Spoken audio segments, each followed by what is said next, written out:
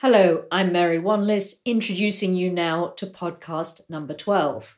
Last time round, we talked a whole load about the voice inside your head, which for so many people is full of criticisms and derogatory statements around the woulda, coulda, and shouldas of what you ought to be able to do by now.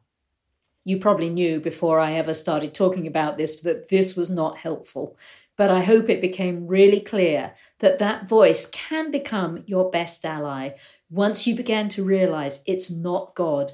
It doesn't know everything about riding. It's just a critical voice that you internalized as you were a child that just continues to berate you until you downgrade it and talk it into becoming your best coach, giving you short little reminders of the pertinent points, because anything that's said in sentences is going to take way too long. And once you get those reminders and some quiet inside your head to help you check in with your body and notice, you can begin to turn your experience around. But let's suppose that I'm your teacher and I spend my time saying to you, don't pull. You're pulling again. I've told you not to pull. Surely you should know by now that you shouldn't be pulling. I told you last week and the week before, and you just keep doing it. Stop pulling. You, of course, will begin to take that on inside your head, and you're likely to talk to yourself in that way. But in that situation, the key missing ingredient is you have not been given any information about what you need to do instead. This is a key thing. And any negative will lead you into trouble. So I could say to you right now, don't think of a pink elephant. And you're going to think of a pink elephant to know what it is you're not supposed to be thinking about. And maybe I could say to you, you mustn't scratch your nose in the next 5 minutes. And the chances are you're going to think about your nose so much that your nose is going to begin to itch and you're going to want to scratch it. So the brain cannot process a negative. Everything that you say to yourself or that I say to you as your coach needs to be phrased in the positive. So instead of all that berating you in don't pull, I need to be able to show you what you have to do instead to make the temptation to pull go away. And in this case, the what you have to do instead is not so obvious. Sometimes it is. If you realize you're holding your breath, you need to breathe. If you realize you've curled your toes up, you need to uncurl your toes. If you realize you've hollowed your back and grown too tall, you need to drop your chest, shorten your front. But what you have to do to stop pulling is a bigger deal. It's going to involve how you access your core, pulling your stomach in to make a wall, pushing your guts against your wall, just as you do when you clear your throat and go. It's going to involve stacking your body up in that shoulder, hip, heel line. So your center of gravity is over your horse's center of gravity. And so you're matching the forces of this movement in every step, and you don't need reins to support you. Remember the whole idea of the hippity hop and bouncing along on your hippity hop so you don't fall off the back of it? Sometimes it takes a lot of information to get really clear on what it is you need to be doing instead. The way we use language is really powerful. And I grew up in my early days in neurolinguistic programming learning about how Eskimos had over 70 words for snow. Now, I was reading up on this recently, and it turns out that's not true. They don't have half that many words, but they have many more words for snow than I do. I've never even skied. Skiers would have a better vocabulary about snow than I have. And Eskimos need a vocabulary in snow that enables them to survive in Arctic conditions. They need to know so many details about that terrain. Where do you build your igloo? Where do you walk? Where do you not build? Where do you not walk? Where can you make a hole in the ice and fish? Where can you not? The more we need to know about something, the more precise our language has to be. And there's a lot of interesting differences in different languages on colour. So in English, we have 11 words for colours. Quite a few European languages have 12. So in Russian, there are 2 different words for dark blue and light blue. Apparently, the most recent addition of a colour in English is pink. So we have pink and red, not so dissimilar to the way in Russian and in Greek there's light blue and dark blue as two different colours. There's one language that only has two words, effectively light and dark. Some languages have only 4 or 5. Some don't really separate green and blue, and they can make those distinctions between green and blue that we would make easily, but it takes them longer. Some languages, and those are jungle languages that really need to know about green and what's dangerous and what's safe, they distinguish many more greens than we do, and that to us would tend to look the same. We can tell the difference, but it takes us longer and it doesn't come immediately. The better the language we have to describe a terrain, the more distinctions we make, the more fluidly we can navigate that terrain, the better we can teach other people about that terrain, and our lack of language tends to inhibit our perceptions. That is just so true in riding arenas, where we have elite riders with instinctive knowledge or know-how that can't put it into words and are likely to just say, effectively, "Well, do it more like me." Making distinctions in language is key. And I guess the truth of the matter is that I have earned my living and made the impact on the horse world that I have through my ability to put words on feelings. And that was a learned skill. I can remember back through time, fairly soon after giving up, riding horses, and when things began to go well, that was as right as I knew how to do in those days. And now, of course, I have a lot righter than right and righter than righter than right, but I'd hit my level of as good as I could do at that point. And I found myself riding along, basically kind of going, "Wow, man." This was the 1970s, so "wow, man" was more in vogue than it is nowadays. And I really began to train myself to go, hang on a minute, jump off cloud 9, get back into the here and now. What is really happening here? How could I describe this? What am I doing? How can I make it reproducible? How can I teach it to someone else? And now that kind of process in my brain is almost automatic. The moment I come up with something new, I'm on the track of, how am I doing this? What words say it? How can I teach it? And being able to put words on feelings allows us to build a map and navigate a landscape so much more easily than when there aren't words. So in the study of expertise, what has become really clear is that elite performers in any field will have very good mental representations. That's the term used. So, for instance, research has been done with chess players, and originally it was thought that chess players just had better visual acuity than other people for recognizing where all the various chess pieces were on the board and going from there in terms of what that meant. And some experiments showed that elite chess players could recognize the layout of a board and what a next move might be, and could recognize that really quickly in a way that more novice players couldn't. But if the pieces were arranged on a chessboard in a way that wouldn't ever happen in a game of chess, elite chess players were no better at memorizing where all the pieces were than normal people. So those chess players had developed ways of recognizing patterns and chunking what they were seeing so that half a dozen pieces in a certain position had a certain meaning and maybe implied a next move. So for us as riders, our mental representations are feelages. As we said before, I as a coach regard it as my job to help you develop a map of feelages, to know what is a vintage feeling, what is cheap red plonk. That's the notion of me effectively putting labels on the bottles for you, just as you'd need labels on the bottles if you were going to be a wine taster. And as we develop that map of feelages, we get to know what's a blind alley, what's a really useful feelage, how you get from here to there, how to not get conned by your horse, and how to create what can really work. Another example of mental maps gained through practice And I have to say, this blows my mind every time I watch elite tennis players, which I love to do.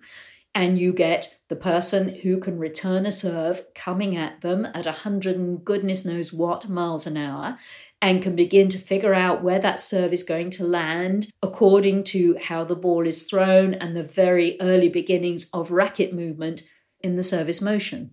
I mean, that just blows my mind. If somebody lobbed a ball to me at 100 and whatever miles an hour, I'd duck and run for it. So it takes all of these hours of repetitions. Remember the idea of 10,000 hours for people to become elite in many skills, and it can be lots more than that. It was 25,000 hours for elite pianists, and goodness knows how many hours for elite tennis players. But all of these hours that are taken for the nervous system to develop the perceptual acuity and the maps, the internal representation to enable elite skills.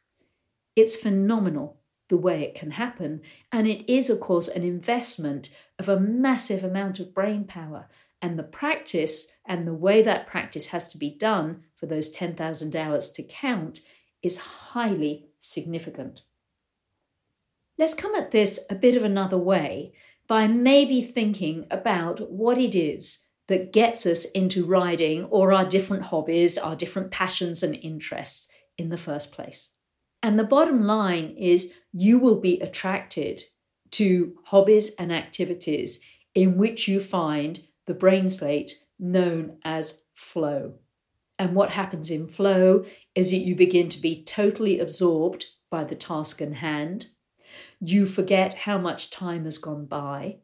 You are so absorbed and it's so demanding on your brain power that you don't have any extraneous thoughts. And in a way, you begin to forget yourself and your problems and your issues as you become immersed in the activity. And the research on this began by giving bleepers to lots of different people and suggesting that every time the bleeper went off, they wrote down what it is they were doing and how they were feeling emotionally and how much fun they were having.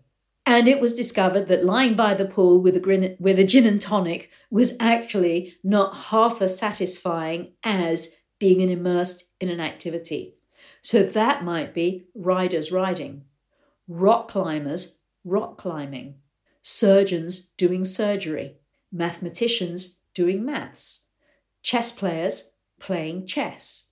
And it required a demanding activity and immediate feedback whereby you know that you're getting it or losing it, you're getting hotter, getting colder, making progress or not, and you make ongoing adjustments to what you're doing according to that feedback.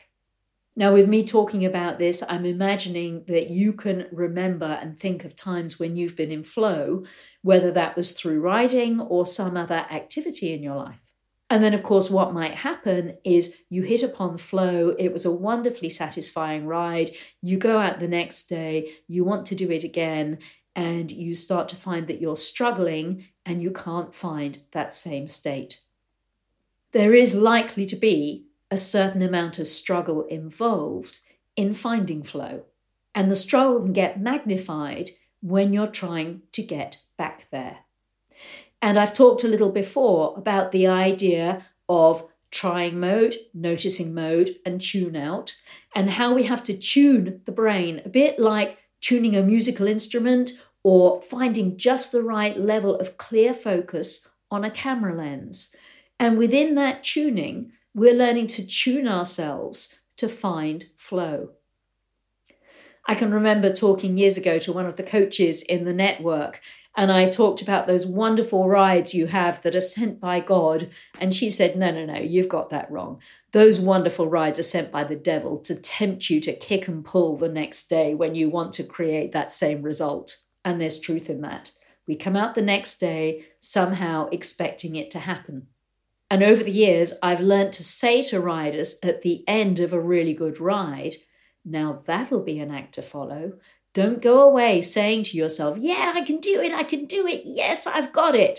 Go away saying to yourself, that will be an act to follow. Another way to think about it is that in whatever you did, let's say you did some super trot work with your horse. You baked trot cake. And your trot cake rose and it baked really well and it was just perfect. And then you come out the next day and you say to yourself and your horse, right then, where's my cake? Your horse is not going to hand you cake on a silver platter. It just doesn't work like that. You have to go out the next day and you have to bake that cake all over again, measuring out the ingredients, mixing them up in just the right way, greasing the tin, heating the oven, putting it in. And if you follow all the steps to the recipe, you'll come up with the same kind of cake. And there will always, every now and again, be what we might call, quote, a bad day, or maybe we should call it an extra bad day, where you have to go shopping for the ingredients because you're suddenly going, where's my bear down? I can't do it. It's not working. So the notion of having to bake the cake all over again is a really good one. And flow is really interesting, and I recommend reading the book of that name and other books on flow. There's some super books by Stephen Kotler. The Rise of Superman is one of them, and Stealing Fire is another. And the original research was done by, I think I have his name right, Mihaly Csikszentmihalyi. That's rather hard to find. Just look up flow in Google. You'll find it if you do that. Flow is so satisfying. And what essentially we're all craving, whatever medium we choose to go for it. People will get it in slightly different ways. So when you've got your back up against the wall in a do or die situation, you're very likely to find it. Let's say going across country. You can't afford to dither. You can't afford to overthink. You have to be totally focused because your life is on the line. And very often the event riders that find flow really well going cross country dread going up the centre line in the dressage tress because suddenly they're going, oh my gosh, the dredge is watching me. Everybody's watching me. I hate dressage. I can't do this. This is going to be horrible. So all of these words are going round and round their head again. They've lost the quality of clear focus that they had across country, and they've indulged themselves in a way in all of that negative self-talk, which is just leading them up a gum tree. Or you might have the people, I was one of these when I was eventing, that knew better than to have any extraneous thoughts in front of a cross-country fence, but could really mess myself up in front of a show jump, where really and truly you could mess yourself up and live to tell the tale. And that became a coat hanger for other fears that didn't really belong there. I knew better than to drop my eyes in front of a cross-country fence, but I might just crumple a little in front of a show jump. So we all find different ways of finding flow. And ultimately, that's what we crave. And ultimately, this can become the biggest obstacle where, having done it well one time, you just think you can do it again. And there is so much self-knowledge and learning to tune your system that goes into finding flow. You may find it on the cross country. You may be somebody actually who finds it best just in meditation. There are many ways. You may find it, as somebody once told Ram Dass during a lecture, he was talking about this kind of thing and realized there was this old lady in the audience nodding and smiling and really acting like she knew what he meant. And it was early in his speaking career. And afterwards, he went up to her, she came up to him, and she said, oh, I so understood your talk. I know exactly what you mean. You see, I crochet. Crochet, for those of you who don't know, is a little bit like knitting. It only uses one needle and is not exactly a dangerous activity and not what many people would think of as a flow-inducing activity. But for this older lady, it obviously was. So all of us that ride love horses. All of us that ride love the dance that riding our horse can become. We love that feeling of oneness with him. We love where it's harmony and lightness and ease. And we struggle perhaps and become our own worst enemies when it isn't. Finding flow, finding the way of tuning the camera lens of your brain, finding how to breathe and center yourself, getting that ongoing feedback of got it, lost it, got it, lost it, got it, lost it, that tunes you into that noticing mode and the flow process. That is the name of the game. And there is, unfortunately, so much that can get in the way and so much skill and practice required to get this really good. The payoff, though, is so great when you forget those petty concerns that most of us live our lives by, or the imagination that luxury is what makes us really happy, and to realize that nothing ever beats being in the moment, in noticing mode with your horse. I hope you have some opportunities to do that in the next days, and I look forward to speaking to you again. These podcasts are linked to 2 other internet sites. One is dressagetraining.tv, which hosts a whole variety of webinars taught by myself, Mary Wanless, and my colleague Ali Wakelin, where we're working live with a variety of horses and riders, showing them the basics of biomechanics and helping them build their skill and train their horses, and explaining to the audience as we do this. There's also a groundwork certification course on that site based on the work of Dr. Andrew McLean and equine learning theory. And this too gives you a step-by-step guide to building your skills. We'd also love you to take a look at justgiving.com and then to search Overdale to find the Just Giving page for Overdale Equestrian Centre, which is my UK home base. Here, in this time of lockdown in 2020, we have 10 school horses eating, of course, and pooping and doing all the things that horses do, and no income to support those horses. And whilst they're having a wonderful time, for us, this is something of a stress. And if you've enjoyed these webinars or enjoyed these podcasts and benefited from them, and you're willing to give any small or large amount to our Just Giving page, we would be so grateful. Many thanks to you.